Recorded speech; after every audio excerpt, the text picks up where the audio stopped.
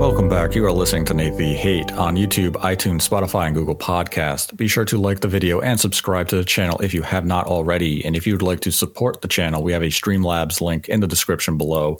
Donate any dollar amount. Ask a question. We will answer it at the end of the episode. Donate $100 or more, and we will dedicate the episode to you. And on that note, today's episode is dedicated to Shamsa, who generously donated $100 to support the channel. And we thank you for your continued support and generosity. And I'd like to welcome in my co-host, Modern Vintage Gamer. Hello, Nate. It's great to be here. And what a day it's been. We got some stuff to talk about. We do. It has been a very busy day in the gaming world. A lot of hot takes that need to be reined in a bit, which we will do in this episode. And for those wondering what today's episode is going to be about, it's going to be about Pokemon Violet and Pokemon Scarlet. The reviews have hit, and with it, a controversy. And I'm very reluctant to use that word on most gaming topics, but I would say controversy may be apt in this case, as yet another Pokemon has released on Switch, and it is plagued with technical issues. And these issues led to Twitter actually having Switch 2 and Switch Pro trend, but a lot of that were trolls who really don't understand development of gaming. And a lot of it just comes down to a lower level of hatred that Game Freak suffers from when it comes to social media. And we're going to break down things as well as we can as to what is happening with Pokemon Scarlet and Violet, why these technical issues are present, how prevalent they are, and whether or not new hardware would be the solution to these problems, or if the solution is already available. But first, we're going to talk about the reviews that came out today and the reception that the game met. So, out of all the Pokemon games that have come out on the Switch to this point, Pokemon Scarlet and Violet has received the lowest review score. Sword and Shield came in at about an 83 when it released several years ago, but Scarlet and Violet currently sits at a 77 on Metacritic. So it's not a huge difference in terms of review score reception, about 5 points. And this is also similar to what Arceus had when it came out earlier this year in January, where that came in at, I believe, an 82 on Metacritic. So it's still within the range that we expect Pokemon games to fall into when it comes to reviews, which would be high 70s, low to mid 80s.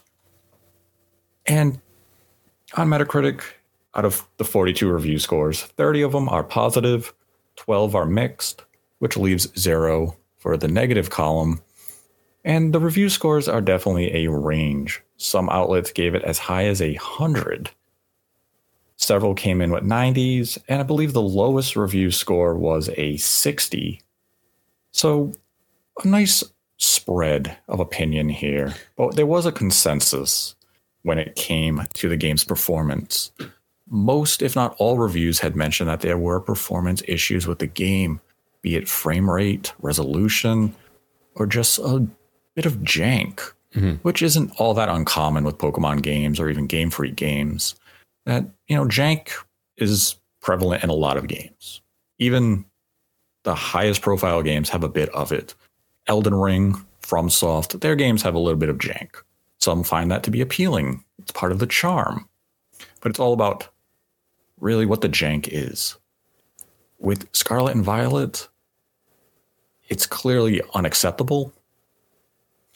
And that has been the talking point on social media for the better part of the day and will likely be the talking point for the next week or so. I want MVG's thoughts on what you saw today for the reception that Pokemon Scarlet and Violet got, and if it was surprising to you.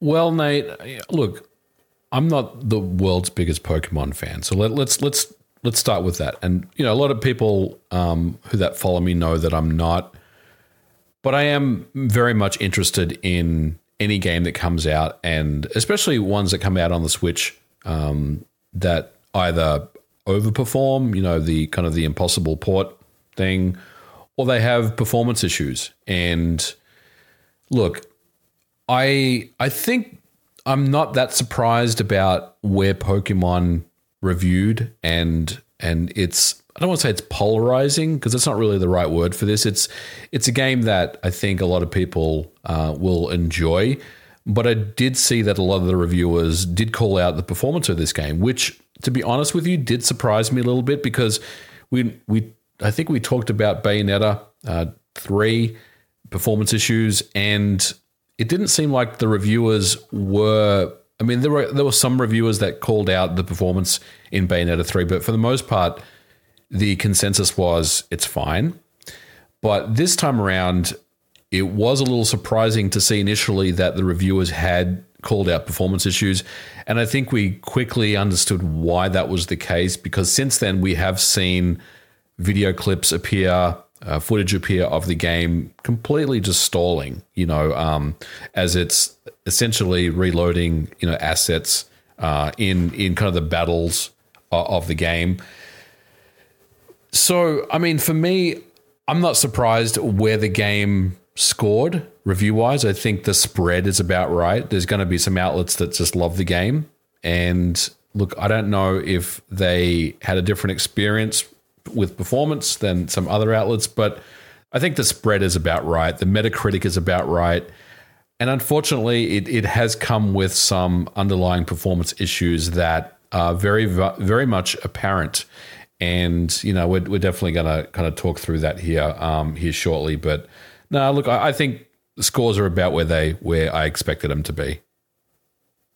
Yeah, as you mentioned with the Bayonetta 3 situation, is a lot of praise for Pokemon Scarlet and Violet is in terms of how the game has evolved, the narrative told, and there is some regression in terms of in-game mechanics, but it feels as though the series is trying new things, it is evolving, and it's trying to introduce new ideas, but the performance issues were enough for it to be knocked down from that typical low 80 range.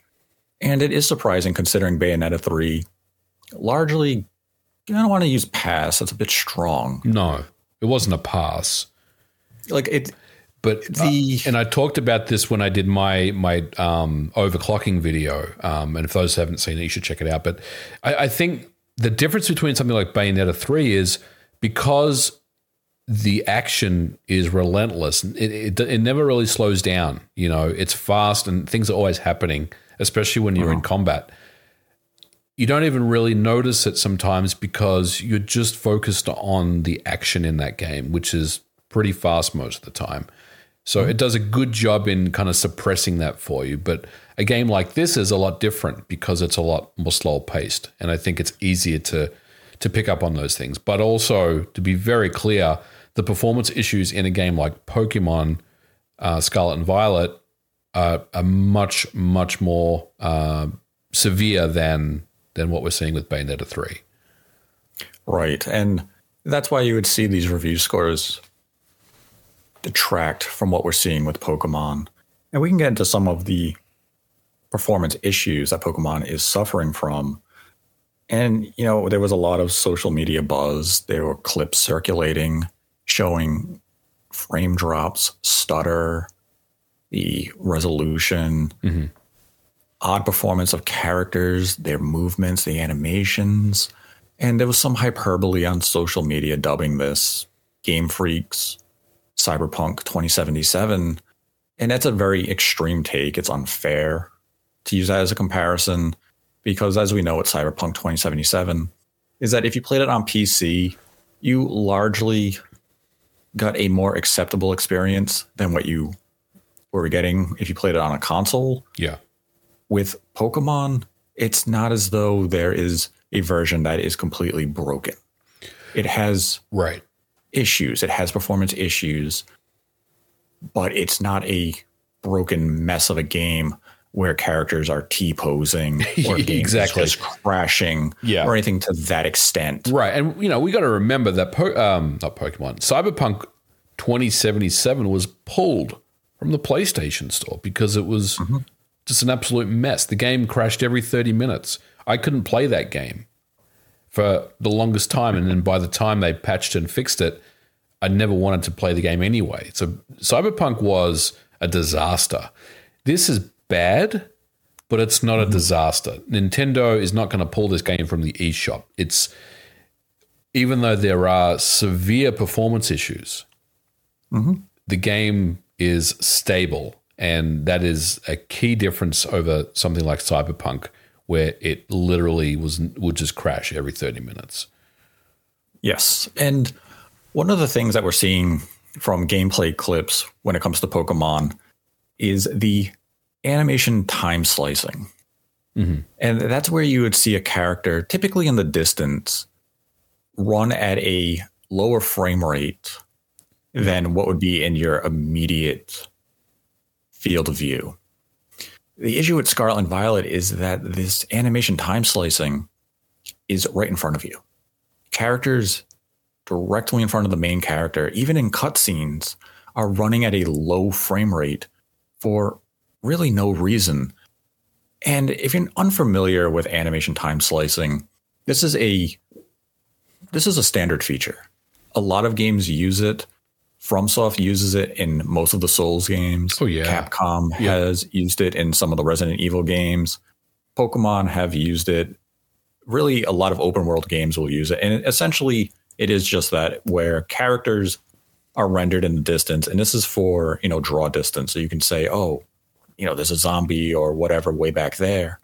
And that character is going to be rendered at sometimes half, 1/4 of what the frame rate for the game is targeting. Yeah, the best one that I can explain to the listeners is if you fire up something like Mario Odyssey and you go to New Donk City and you see, the pedestrians and stuff walking around, right? In the distance, you can literally see them, rendering at like 15 FPS while the rest of the game is running at normal speed. And as they get closer to the camera, they, the frame rate adjusts to be at the same level, right? So yeah, it's definitely it's a trick. It's not even a trick. It's something that is used a lot in video games to just make sure performance is maintained. And this is typically used just to save on CPU time. So it's just to make things, easier for the developers and for the game transition sequences and such.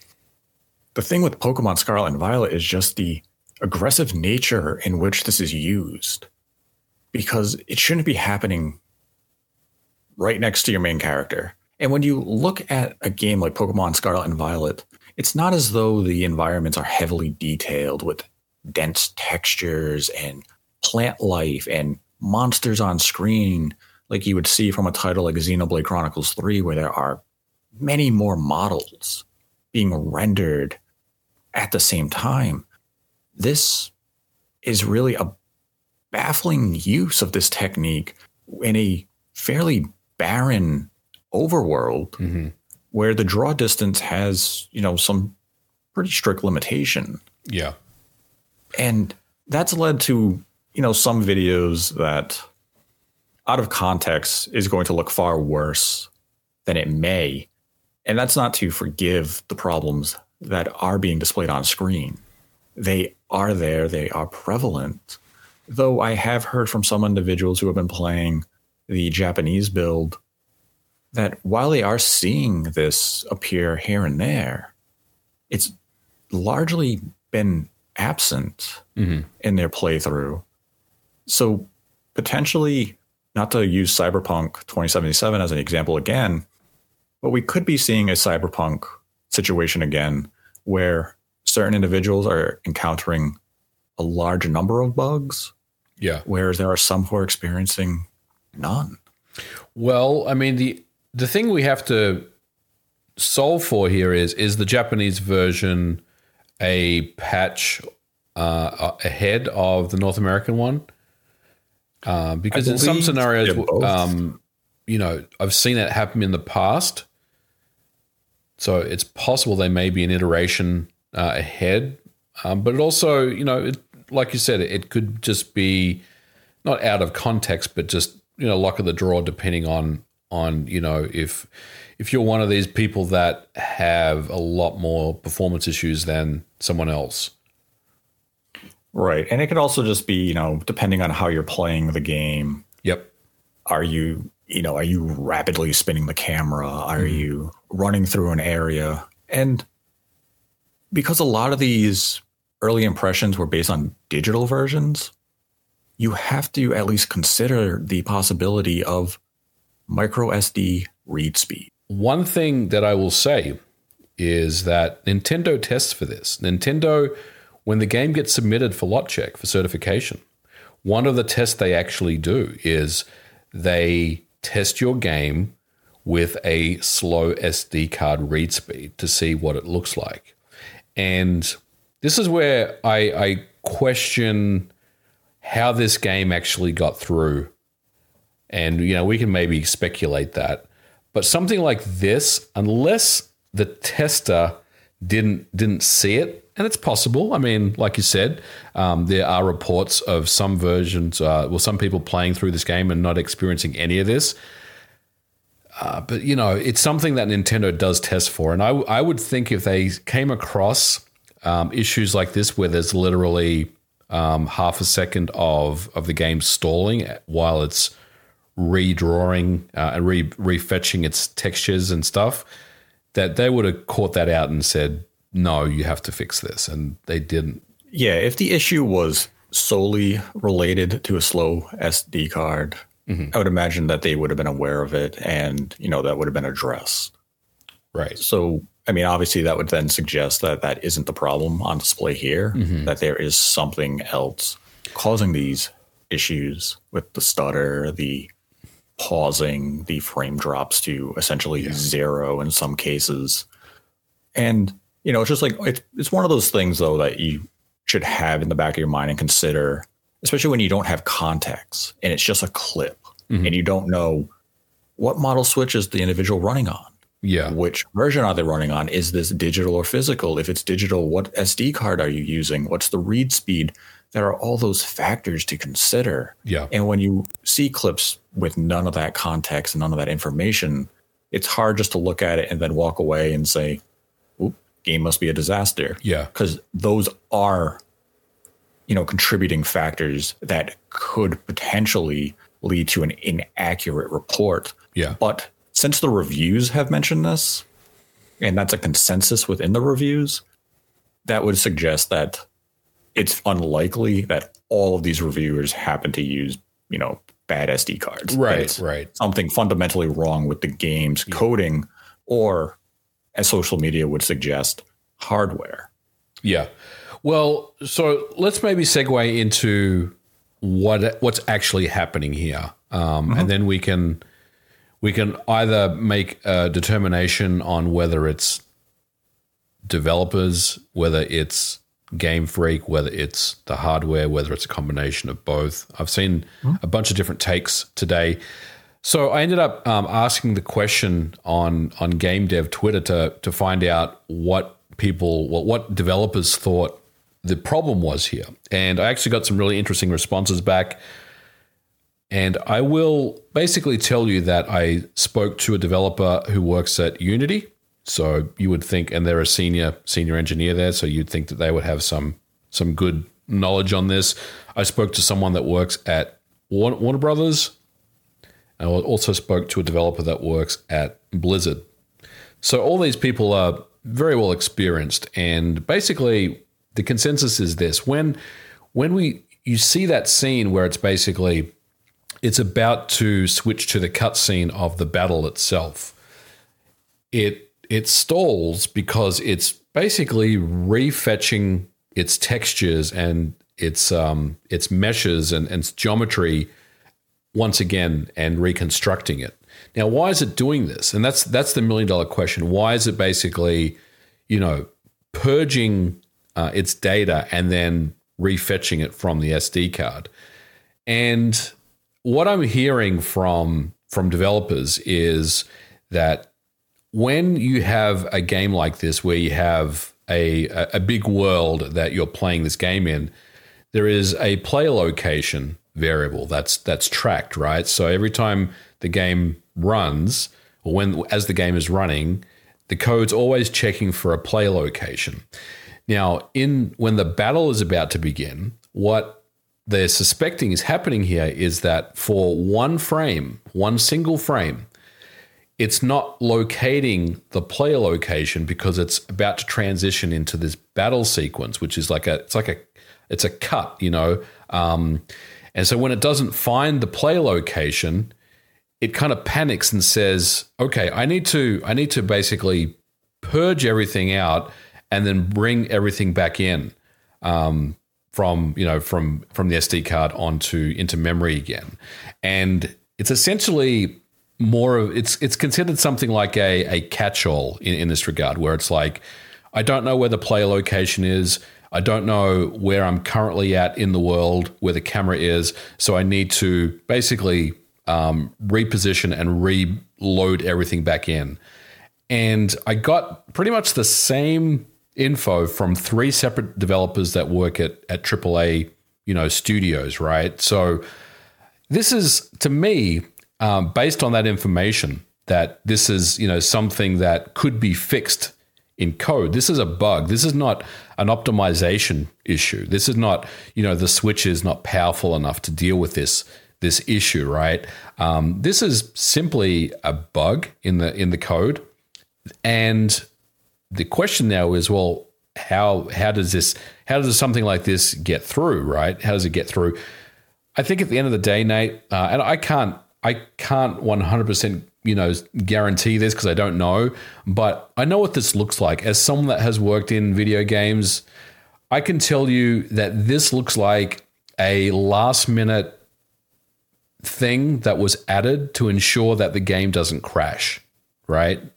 And the reason for that is simply because I believe there was a very aggressive timeline to get this game out. I think at the end of the day, Pokemon Scarlet Violet is something that they probably should have delayed, to, let's say, February or March of next year, where they had a little bit more time for the game in the oven to get polished up. But they didn't, because this is the game has to come out for Christmas. It has to come out for the holiday. It's not negotiable.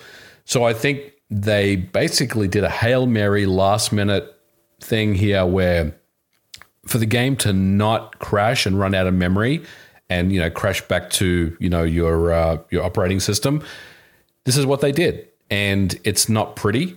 It's not great at all. But I think it's just a simple issue with a little more time they'll fix. And I think they'll address this in a patch. I'm hopeful, the first patch for this game that comes out, and I'll just say, and I'm just, I don't speak for Game Freak, but let's just assume it's in 3 or 4 weeks from now. I think this issue is number one, their biggest priority, and they'll probably fix. I feel like that is the low-hanging fruit take. Mm-hmm. It's the surface level take to simply say, well, if we had better hardware, this would alleviate these issues. And it's kind of a repeat of what we saw when the developer chimed in on the Xbox Series S. Yes. Holding back game development of, we're hitting 30 frames a second on certain games because of the Series S. No, you're hitting 30 frames a second because what you're trying to create on the more powerful hardware, you're trying to push so many boundaries, mm-hmm. which are largely unnecessary. But this is a repeat that we see every generation. If you give developers tools, they want to create the most visually spectacular game they can, and frame rate is the concession that they make in a lot of cases. Yeah. So with Pokemon Scarlet and Violet in this case, would better hardware alleviate some of these issues? Of course. That's naturally the case, that certain problems would be fixed. Is it going to suddenly make the game a visual splendor? No, because ultimately Game Freak's expertise is not in 3D visuals. So if they had a PlayStation 5 tier system, you're not going to get a game that's going to look like Demon Souls. We're ultimately probably going to get a Pokemon that looks like Elder Scrolls Oblivion. Mm-hmm. And yes, that's a hyperbole that is said in jest. Yeah. Before, people take it out of context and think I'm mocking Game Freak. But to your point of what you were talking, I've been talking to individuals today, and their suggestion was similar to what you had been hearing from developers, that some of this could be related to a memory leak, which we have seen in previous Switch games where it requires a hard reboot and restart the game, and all of a sudden some of the problems are gone. Yeah. So for that to, make an appearance in this title, wouldn't it be shocking? And as you suggested, let's say it is a memory leak on top of, the memory issues that you were talking about with a bug. The good news is they can be patched. Right. And very likely will be patched. Will there still be issues with the game when it comes to just the overall aesthetic of the graphics on display? Like the grass textures are still going to be subpar for this, for 2022.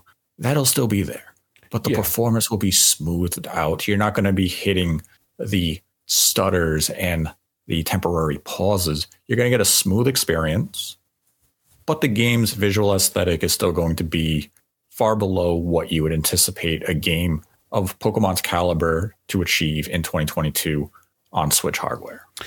Yeah, and look, I want to be clear as well that I'm not talking about visuals here. Look, the visuals, right. You know what you're getting with a Pokemon game. Like, yeah, I know I give the game a hard time because, I'd rag on the visuals saying it looks like a PS2 game. But look, at the end of the day, this is not about visuals at all. I think the visuals in this game are fine. There's nothing wrong with it. It's that classic Pokemon aesthetic. And it's never going to be, 300 million polygons on a screen that look photorealistic or anything. It's going to be, pretty moderately looking as far as, number of triangles on screen, the amount of geometry that gets rendered. That's never been something that we're talking about. We're specifically talking about these performance issues. And look, it's pretty bad. It's pretty bad. But, it can be fixed, and it probably will be fixed. I would like to think that Game Freak, like I said, they knew about this. They didn't really have a choice. The game had to come out, and they're working on, addressing this. Hopefully soon. But look, as far as the discussion around new hardware, well, it's interesting to talk about that because, look, ultimately, new hardware would address this problem. But it's not fixing the underlying issue, if that makes sense. Yeah, I mean, if you give developers more memory and you give them faster memory bandwidth and a faster processor, that alone will address this issue. If there's a faster way to load files off either the flash or SD card, that will address this issue because you won't get that noticeable stutter. I mean, you may see a bit of slowdown or something, but nothing like what we're seeing now. So yeah, look, new hardware will help this problem, but it won't fix the underlying issue. It's just basically masking it. And it's easier to say yes. We need a new Switch. And look, I will admit that I was tweeting trolley posts today on Twitter about it. But look, this one it's a bug, and that's that. And I'm not even blaming Game Freak for this. I'm not saying that they're lazy developers. To me, once again, Nate, I just feel like this was a Hail Mary. We need to address and come up with a way to handle memory and make sure that this game doesn't crash the best way we can, because we don't have any time left, and this is what we're going to do. It's not great, but it works.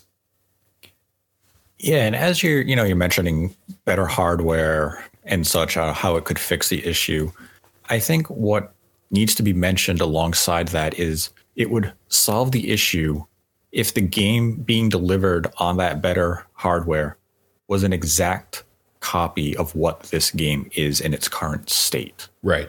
And naturally, you have better hardware, you're going to try to make a better game with better visuals, with better performance, with, better textures, more models on screen. And given Game Freak's pedigree, new hardware could, once again, because they're pushing their limits, these same issues could make an appearance on better hardware. And that goes back to your point of this is within the code. This is a bug that they need to fix. Yeah. And that's where, hardware in this specific case wasn't the problem. And we've talked about third-party games, some first-party games that have released in 2022 that definitely could benefit from better hardware, like Age of Calamity. Oh, yeah. MLB The Show. Right. And in this specific case with Pokemon Scarlet and Violet, we are not suggesting that. We are suggesting the current Switch is more than capable of delivering a stable frame rate, no stutter performance for what Scarlet and Violet is. Yeah. Yeah. Now, I want to shift into who is to blame for this coding unoptimized release for Pokemon Scarlet and Violet, because we know how Game Freak operates. This is now, their fourth or fifth Pokemon to release this generation. So it's not as though they are unfamiliar with the Switch hardware. This isn't exotic to them anymore. They are very familiar with what the Switch can do and the output they can receive from it. But we as consumers are also familiar with the type of games that the Switch can deliver when it comes to an open world.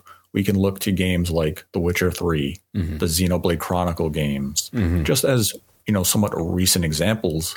And those games, despite some of their shortcomings on their own, far outperform both visually and frame rate wise what we're getting with Pokemon Scarlet and Violet.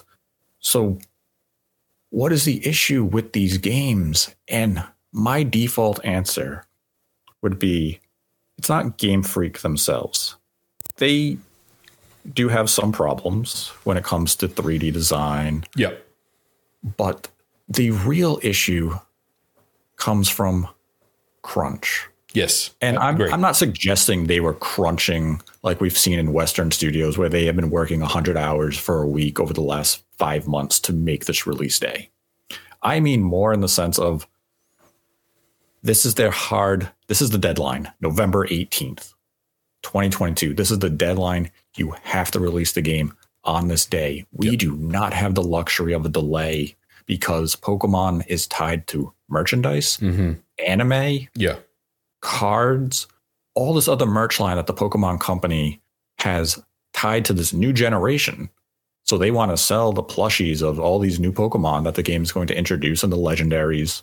But this is the finish line. You have to release the game on this day. And as you mentioned earlier, this game could have benefited from a 3 to 6 month delay. Yep. And had it, the issues that we're seeing right now would very likely not be present if the game were given that luxury of being delayed till March of next year. All of this would have been ironed out.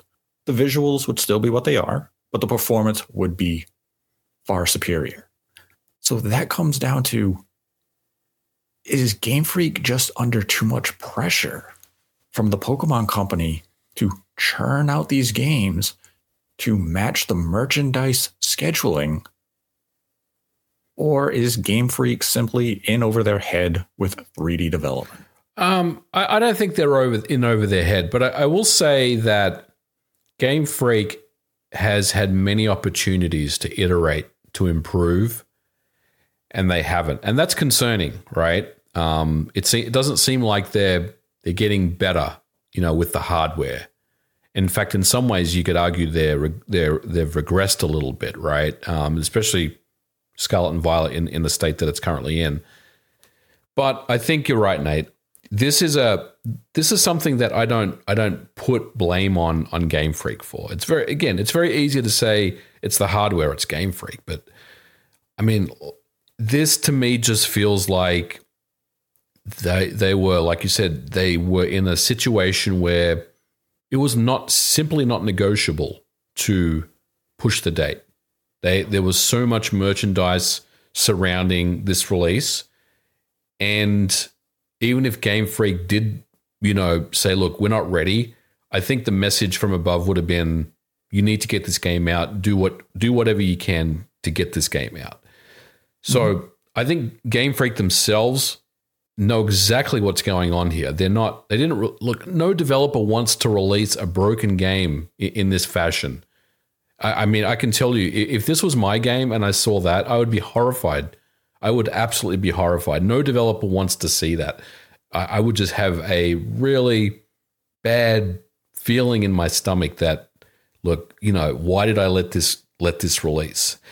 So I think ultimately, Nate, you're right. This is a crunch situation. To me, this looks like they did what they could to get this game ready to go, but this is not ideal. And ultimately, yeah, I blame the higher ups for this. That really they just had no choice. They had to move, and this is the result of it. And look, if there's one comparison to Cyberpunk that I will give, it's that Cyberpunk was the same. After numerous delays, they said, it doesn't matter, we're releasing this game for the holiday. And they did, and it was a mess. And I think this is the same result here. There's just so much riding on the game itself, the merchandise, the marketing, everything around this game is something that would just be very, very difficult to pause and then push for a few months. We saw what happened with Halo Infinite on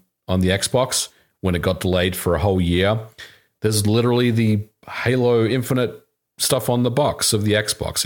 There was merchandise. There was all sorts of things ready to go with Halo Infinite. And it was very embarrassing for Microsoft. And let's be very clear, even though they didn't really say anything about it, they had egg on their face. And this would be that, but of a magnitude worse. So, yeah, look, the game had to come out. Game Freak did the best they could. And I think that's really all there is to say there.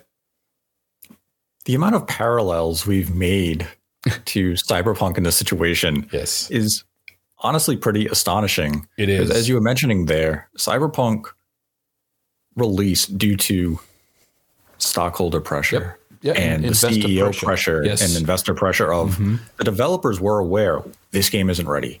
At best, we can put out that PC version, but we cannot put these console versions out. Right. And the pressure was, we're doing it. You'll fix it, and that's it. And with Pokemon, it's not at that same level of pressure, but it's similar of, hey, this is the merchandise we have coming out this year. We need the game. Only once in the history of the mainline Pokemon games has a title been delayed. Yeah. That is pretty telling. And this is definitely a case where it would have benefited from a delay. And with your mention of Halo, it was embarrassing for Microsoft. And as you said, Halo Infinite is plastered on the reverse box for the Series X. They had the Pringles campaign counting down for, well, that was for the multiplayer launch of last year. But they had sodas and all this stuff with marketing for Halo. And then you come out at the last, really late into development saying, we're not launching this year. We have to delay. Yeah. So you almost have to give props to Microsoft looking at the situation saying, we can't do this. And they did a repeat this year with Starfield. Very confidently last year, they came out and said Starfield is releasing November 11th, 2022. All of a sudden, we're in the first half of 2022. What's Microsoft's really their big announcement for the year? We're delaying Starfield until 2023. Right. And that's, again, they looked at the game and very likely said, we could release this. It's in a playable state, but the performance is not where we want the game to be. How much more time do you need? We need X amount of time. Microsoft said, okay. And that could have been a trickle-down effect due to the embarrassing display that Halo had given them prior of, we can't do this again. We have to, delay the game. But at least they were willing to do it. Yeah. Game Freak and the Pokemon Company, not Game Freak, the Pokemon Company specifically, has to be able to look at this and say, we're launching the new season of the TV show. We're going to have plushies. We're going to have the trading card games. We're going to have whatever merchandise we have ready for November. That's still going to come out. The game simply has to come out a few months later because we need the game in a better state. Yep. And in the age of patches, one of the long-running jokes and also criticisms of the industry is release the beta and we will patch it. We will patch it until the game is complete. Yeah. With Pokemon, we don't really see a lot of patches with Pokemon. In this specific case with Scarlet and Violet, I do anticipate that within a 3-month window, we do get a patch that's substantial enough to iron out all of the issues that we're seeing now on day one. I agree with that. I think they are very much aware of it and they will patch it.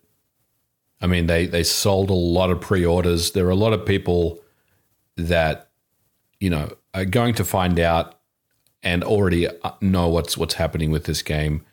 But I also want to bring up another point about crunch, Nate. And I think it's important because over in Japan, we never hear about stories about crunch. And that's simply because we don't really have those insider avenues where reporters and journalists are told information about what's going on at Japanese studios, because they keep a lot of that close to their chest. Someone like Jason Schreier doesn't have the contacts that he has with, Western studios that will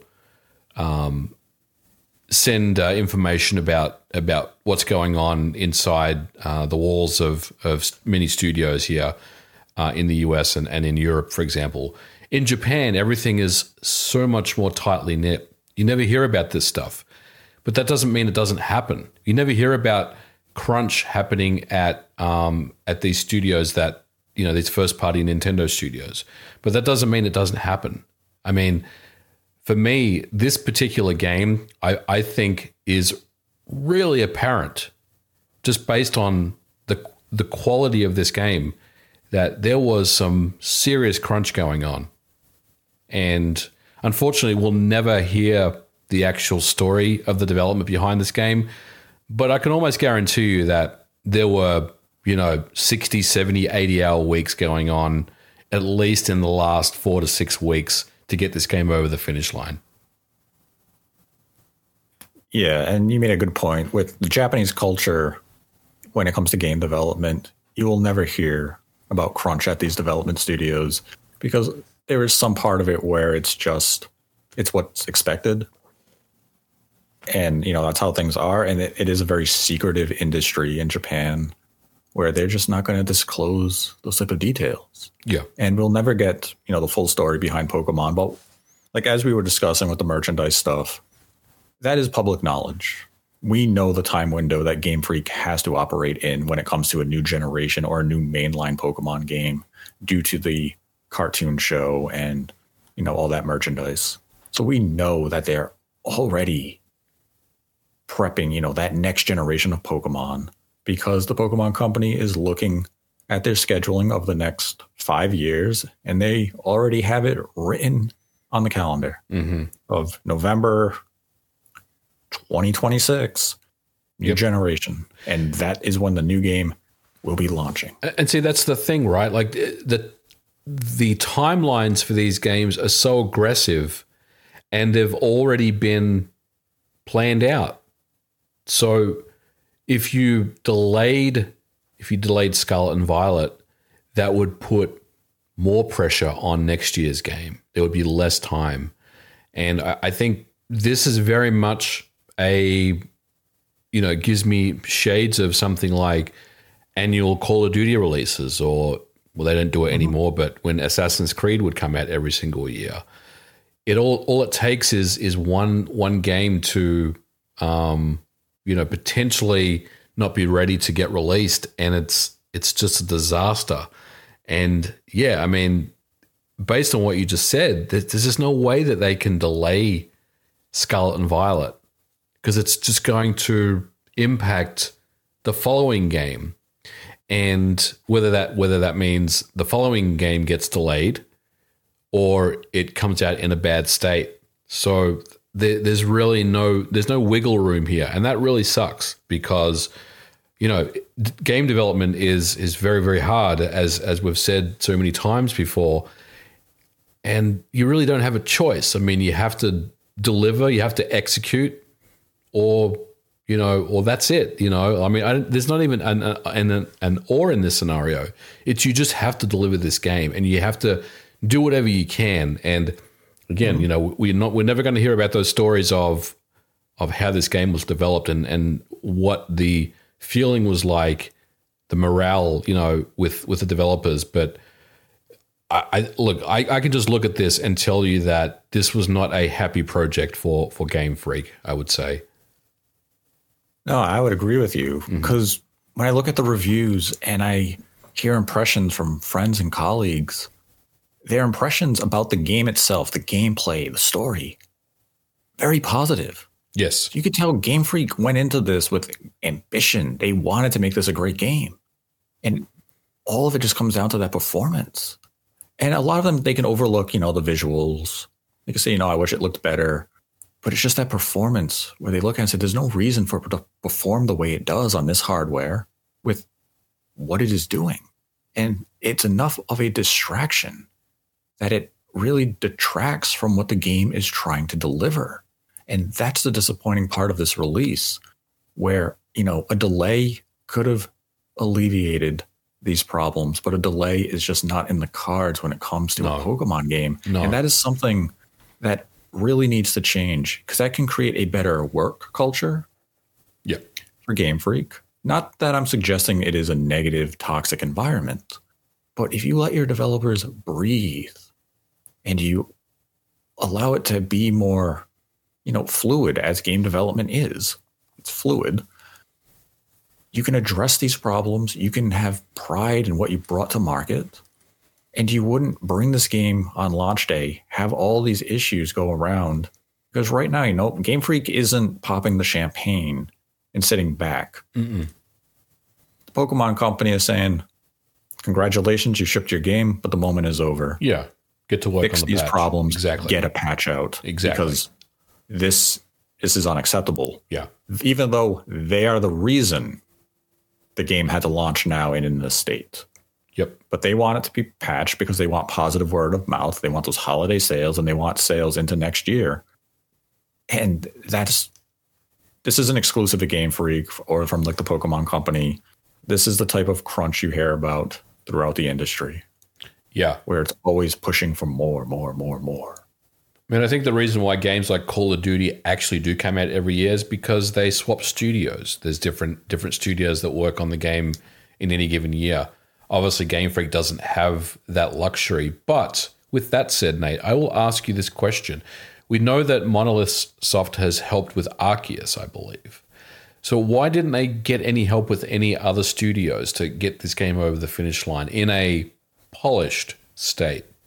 You would think they would have access to some resources or access to some other teams that could help them.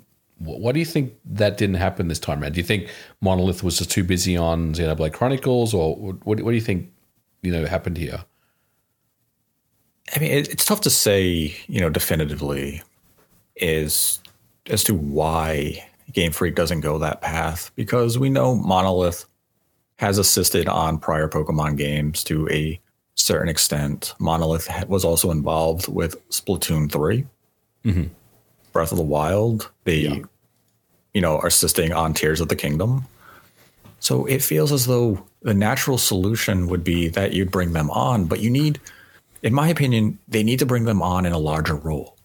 It can't just be you're assisting us with some asset building, because Monolith does have an asset team outside of the core development team that do the Xenoblade games. So you really need to bring an external studio to, let's say, build the entire overworld. Game Freak still has say. They can, relay what they want built. They can have final approval. But you need a support studio to build those assets for you completely. And if I wanted to use a more time-relevant example, I'll use Perfect Dark from Microsoft. We know the Initiative is the primary developer, but we also know the Initiative is a very small development team that taking on a quadruple A project, as they had dubbed it in job listings, is simply unfeasible for them to do alone. So what do? They have Crystal Dynamics, who's building up the world and assets for the Initiative while they're busy building the game. So I need Crystal Dynamics to build this map. Once we get the map to our specifications that you have built it for us, we're doing all the character stuff. We're creating the story. We're creating the gunplay. That's, in my view, what Pokemon kind of needs.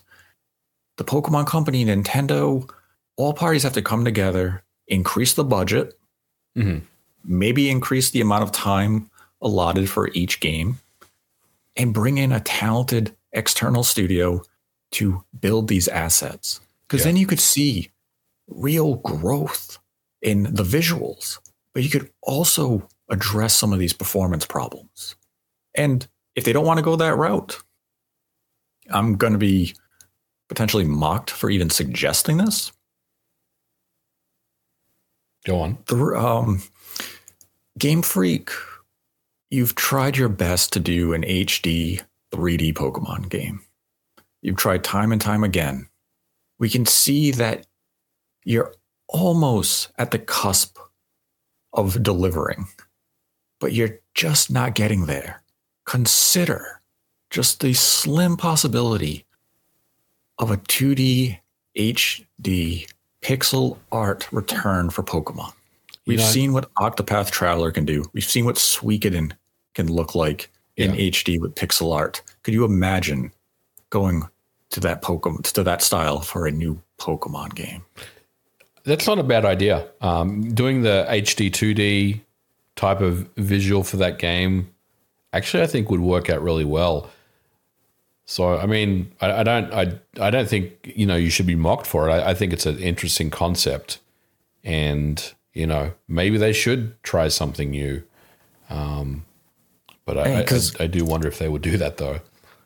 I mean, I think it would be a unique idea for at least consider, maybe explore. Yeah, and I mean, one thing maybe it has shifted perception a bit is you had Pokken come out on the Wii U and the Switch, where you had highly detailed 3D models of select Pokemon. And I get it was, only in the range of about a dozen Pokemon. So having a full-fledged Pokemon game with that level of detail would take a long time. Right. But Creatures Inc., who builds those character models, they did it for Pokken. They have the talent to make highly detailed Pokemon models for games. And we're never going to get a Pokemon game that looks like Pokken Tier in an open world walking around, though that's what everyone envisions. But if you can't deliver that ambitious 3D Pokemon game, look to alternative options like the 2D HD concept. Because, when we have new hardware come out, realistically, in your opinion, what's the next 3D HD Pokemon game going to be? Is it going to look like Skyrim? Are they finally going to achieve visual fidelity on the level of a game that came out, well over a decade ago? Or are we going to get something more modern, more akin to, Demon Souls PS5 type fidelity? Like, of course not. No. I don't even know if I could confidently sit here and speculate that we would achieve Skyrim level of detail. No, honestly, Nate, I think what they should probably just do is just keep the visuals the way they are and just target 60 frames per second. I think that would go a long way to make the game look and feel a lot better than what we're used to. Because that's the thing, like when you look at this anime style that they use, you can look at other games like the Tales of Arise or any of the Tales of games, and you can see the style that you're trying to go for. But I think when I look at Fire Emblem Engaged, when they did Fire Emblem Three Houses, Koei Tecmo, the visuals were jagged. They were low resolution, but the art was strong. So what did they do at Fire Emblem Engaged? They went to Gust, who's very talented with their artistic direction, and they cleaned these visuals up. Where Engaged looks like, I'll call it a generational leap, because Three Houses came out earlier in the Switch life cycle, and now we're towards the tail end of the generation. But you could see that visual growth that we typically see from games during any console generation. Pokemon is not one of those cases. We haven't seen meaningful growth that you would anticipate from a series evolving year to year, entry to entry, as they got more familiar with the hardware. it kind of just stabilized. Like in certain character models, they are more detailed, but it's not as though the world setting has blossomed. We don't have a tree texture to, obsess over this time around.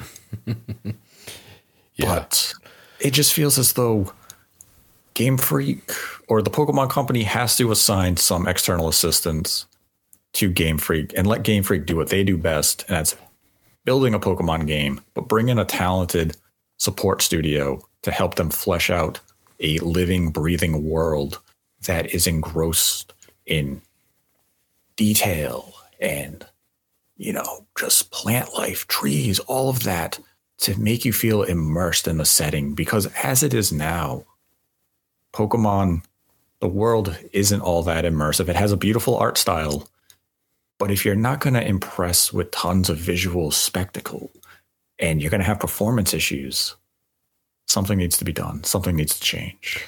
And whether it's a change in art direction, a change in visual direction by shifting it back to 2D, or getting an external support studio, something has to change. One last question I want to ask you about this. I'm going to play devil's advocate for a little bit. So we've talked about performance. We've talked about the fact that this is a bug. It's a software problem, most likely due to crunch. We suspect it's going to get fixed pretty quickly. It's not really related to hardware. However, let me put my my cap on for advocating for new hardware. We've seen this particular game, Scarlet and Violet. It's a more ambitious Pokemon game. It came out, has performance issues. Bayonetta 3 released last month, a much more ambitious Bayonetta title, performance issues. We saw Age of Calamity that does a lot on the screen at any given time, has performance issues. Is it time for new hardware? I mean, the easy answer is yes, because, next March, Switch will turn 6 years old. It'll be entering its 7th year on market. And that's a long time for a home console to, still be here. It would definitely be towards the tail end. You could definitely make the argument that Tears of the Kingdom is the swan song. Mm-hmm. But then we have Pikmin 4 coming out, very likely the second half of 2023.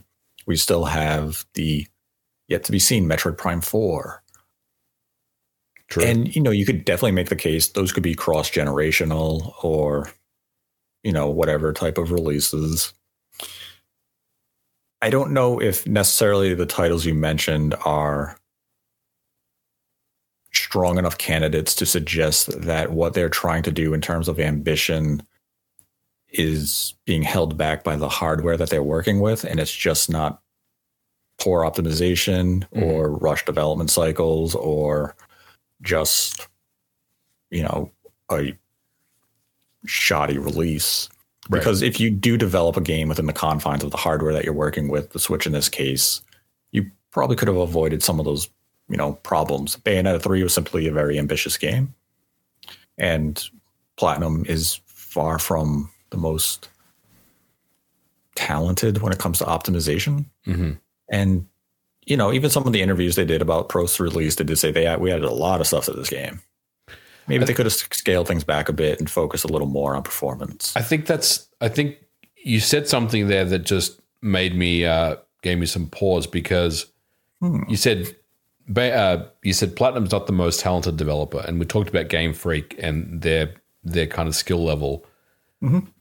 The problem is the Switch, it's such a tightly confined development area and the hardware is so rigid that you don't really have much wiggle room. You could easily port these games to the Xbox Series S or X or the PlayStation 5, and none of these issues would ever come up. You would have Bayonetta 3 running at a locked 60 frames per second. It would be silky smooth.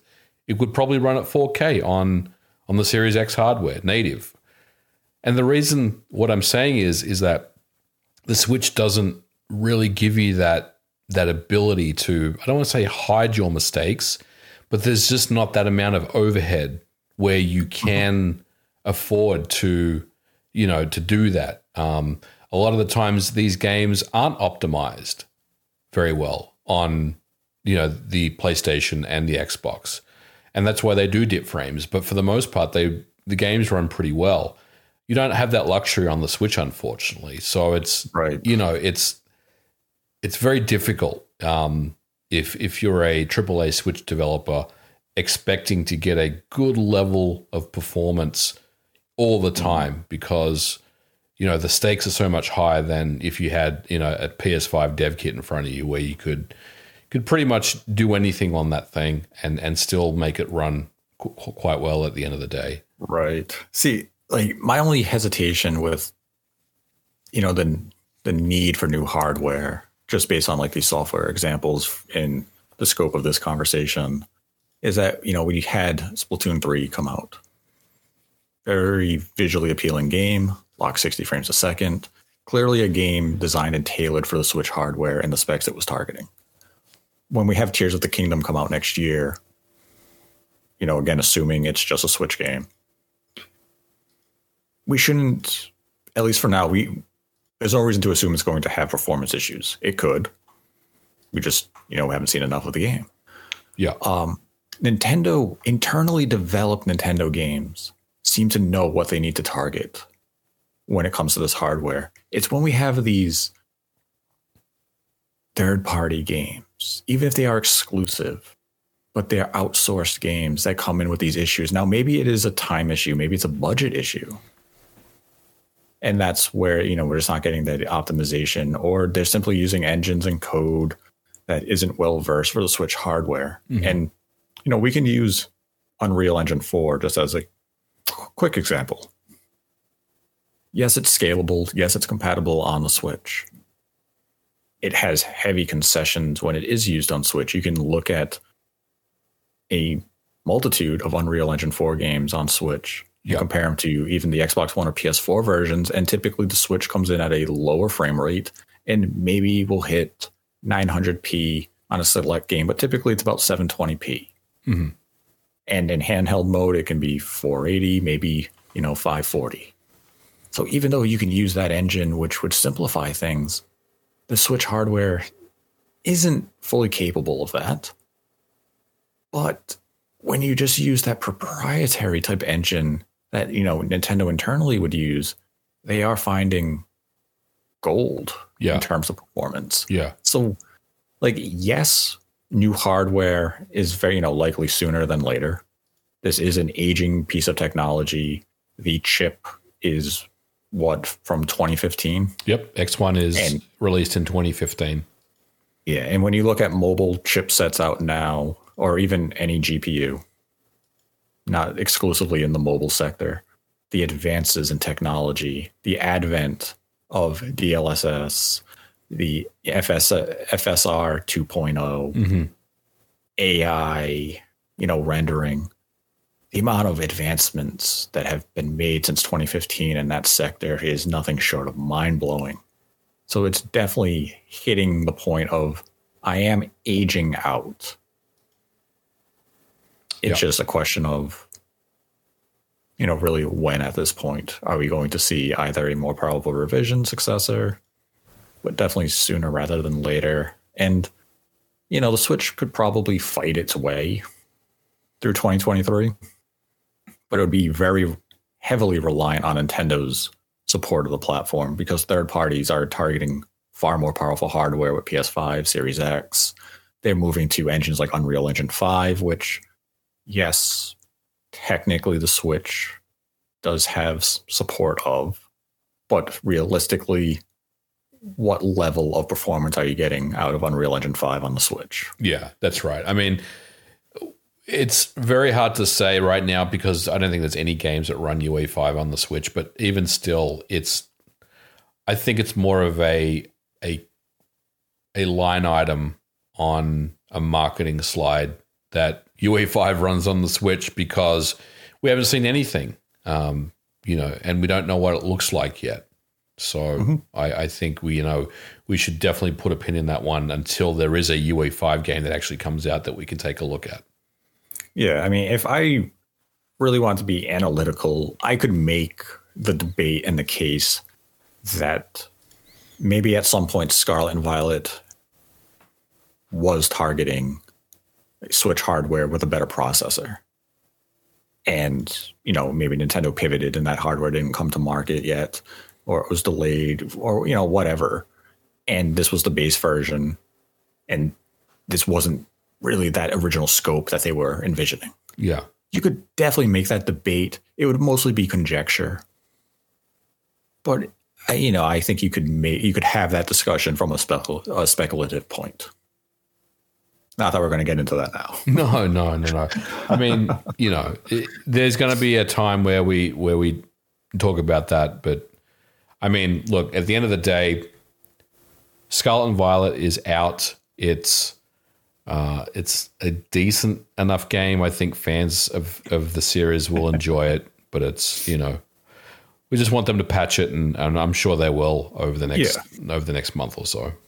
Yeah, we just want a patch, and we really want to address a lot of the talking points going around where, this is just showing you that the Switch hardware is trash. It needs new hardware to alleviate all these problems. No, the hardware we have right now is more than capable of running the game. We got into that earlier in the episode, and that's really what we wanted to address here. And now we will address our Streamlabs questions that came in for the week. And our first one comes from Bench JC, who donated $2, and they write, if you are in a boss fight in real life, what would be the song you would want to play to beat the shit out of said boss? What about the Guile theme song from Street Fighter?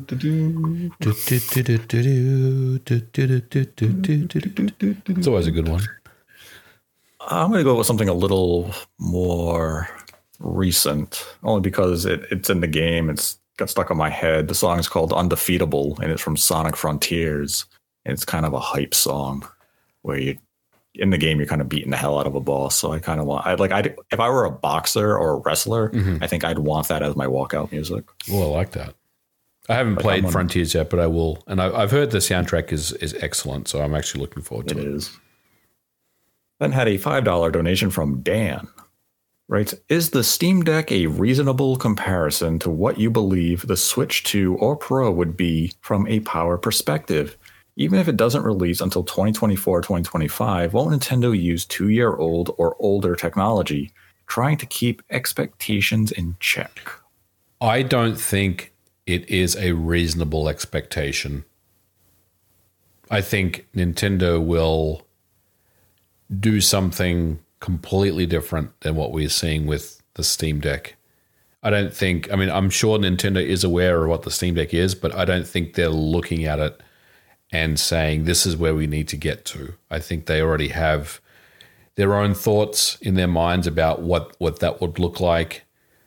So yeah, the Steam Deck is running x86, and we're talking about an ARM processor. It's really, it's not really the same type of comparison. In my opinion. And if Nintendo utilizes things like DLSS, that's going to change the comparison further, because it's going to ultimately come down to the conversation that we have every generation, where Nintendo in raw specs could come in lower than the Steam Deck, but it could outperform the Steam Deck due to the way the system is optimized. It also, Nintendo won't have the overhead that the Steam Deck has because it's a PC. Mm-hmm. So some of that processing power that the Steam Deck has to, assign to all those background operations, the Switch 2, Switch Pro wouldn't have to be doing. Yeah. So in raw figures, Steam Deck could win, but in terms of overall performance, it could be inferior once things like DLSS are factored in. So it's really hard to do like a one-to-one comparison there. Then had a $3 donation from South Coast Horizon. Not to disrespect the GoldenEye fans, but isn't Perfect Dark better in every way? I'd be more excited to see Perfect Dark in some form on the Switch.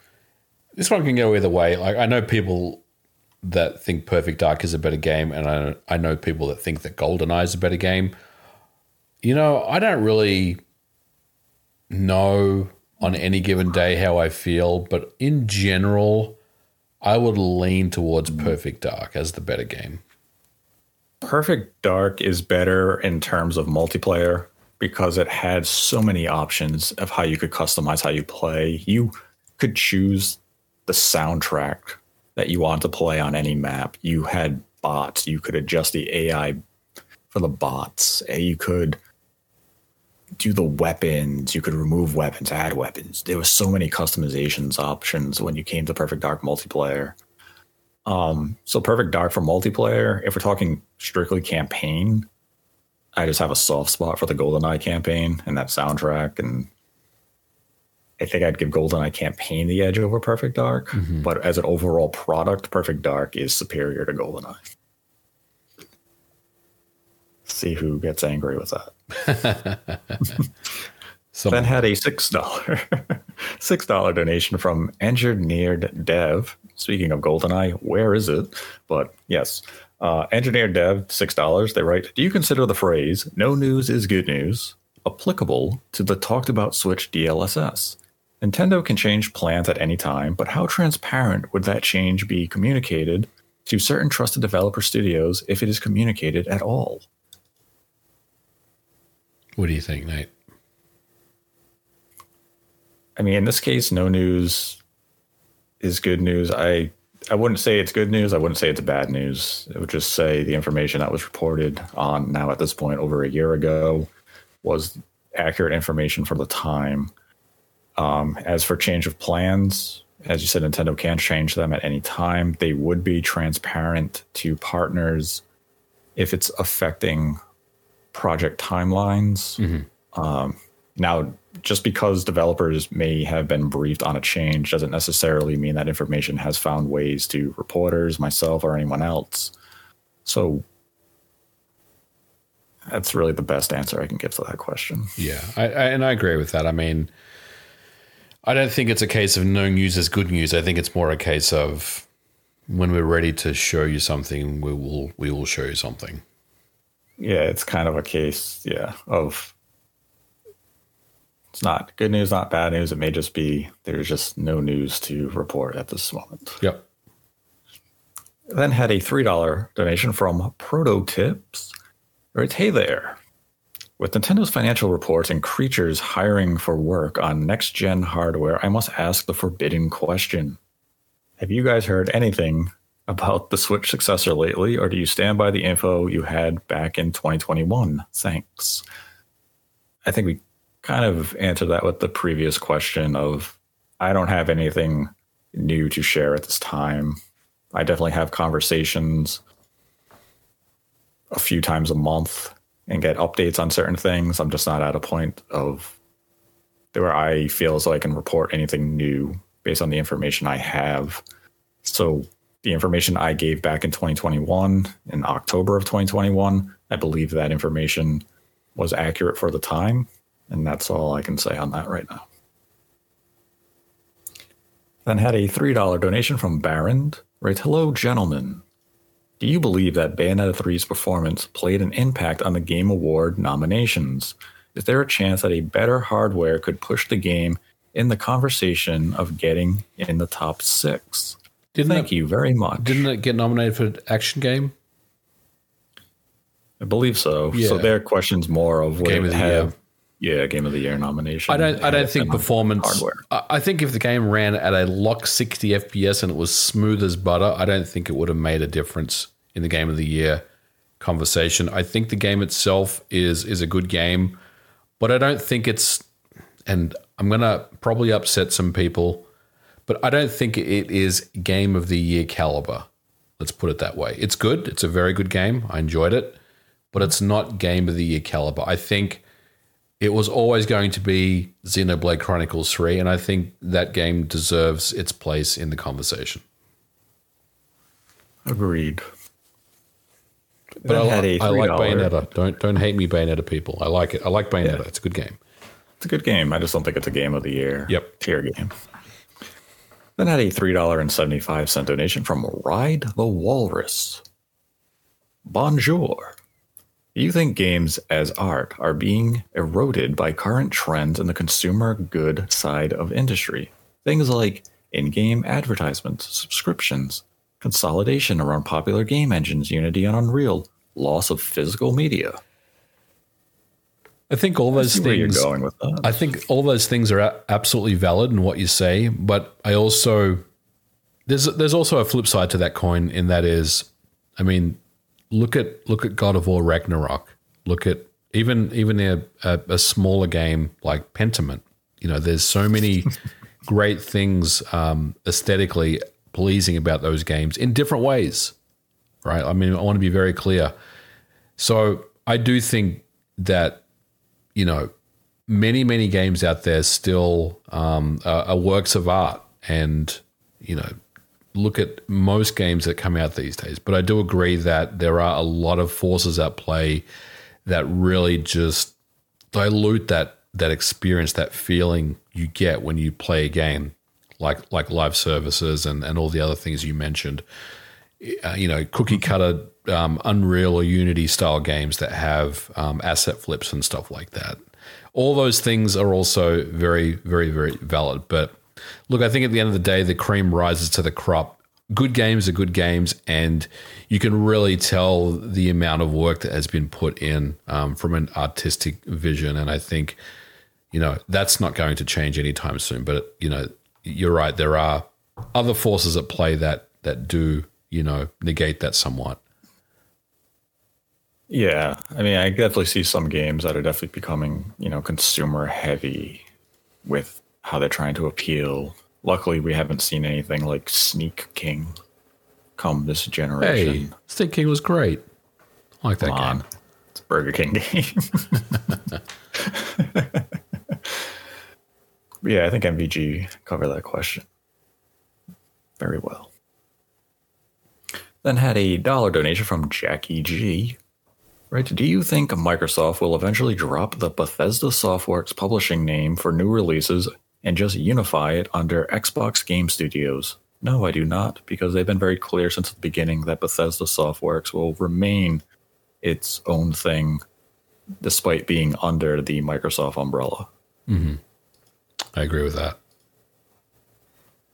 Then our final question for this week was a $1 donation from Seymour. Writes, hiya, gents. Do you think this is the Pokemon Company's cyberpunk moment?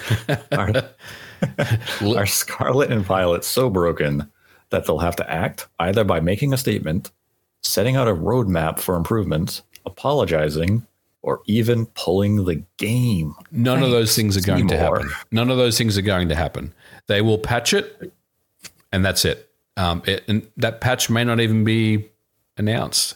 It could be a Nintendo Twitter drop or something like that. But it's not their cyberpunk moment. While it's easy, and we talked about this, listen to the episode. Hopefully, you know, you have by the time you get to this part, but it's easy to say it is, but the reality is cyberpunk, it was its own animal. And this is just a less than stellar launch with some broken pieces of code, but it's not fatal in the way that cyberpunk was. Yeah, I mean, maybe we could just get a tweet about, you know, an upcoming patch that's going to fix some of the problems, but nothing. They're not going to set out a roadmap because this is really going to be. This should be fixed in, you know, 1 or 2 patches. This isn't going to be a year-long endeavor trying to solve, and they're not going to apologize. Typically, companies try to avoid apologizing because that could potentially open up, you know, lawsuits and everything else. So if they just ignore it and fix it in quiet, they avoid that type of stuff. But it's definitely it's a blemish for the Pokemon Company, but nothing beyond that. And that's the final Streamlabs question for the week. We did have a $100 donation from Shamsa, whom this episode is dedicated to once again. And if you'd like to support the channel, we have a Streamlabs link in our description below. Donate any dollar amount, ask a question. We'll answer it at the end of the episode. Donate $100 or more. We will dedicate the episode to you. And with that, I'd like to thank MVG for joining me as always. Always a pleasure, Nate. Thanks for having me on. And let us know your thoughts in the comment section below on about what you think about the state of Pokemon Scarlet and Violet and the information that the developers relayed as how it is a memory issue, not a hardware issue. If you agree with that, or you think these developers are just wrong in their conclusion. And if you liked the video, be sure to give it a like. If you didn't, give it a dislike, and subscribe to the channel if you have not already. And until next time, continue to embrace the hate.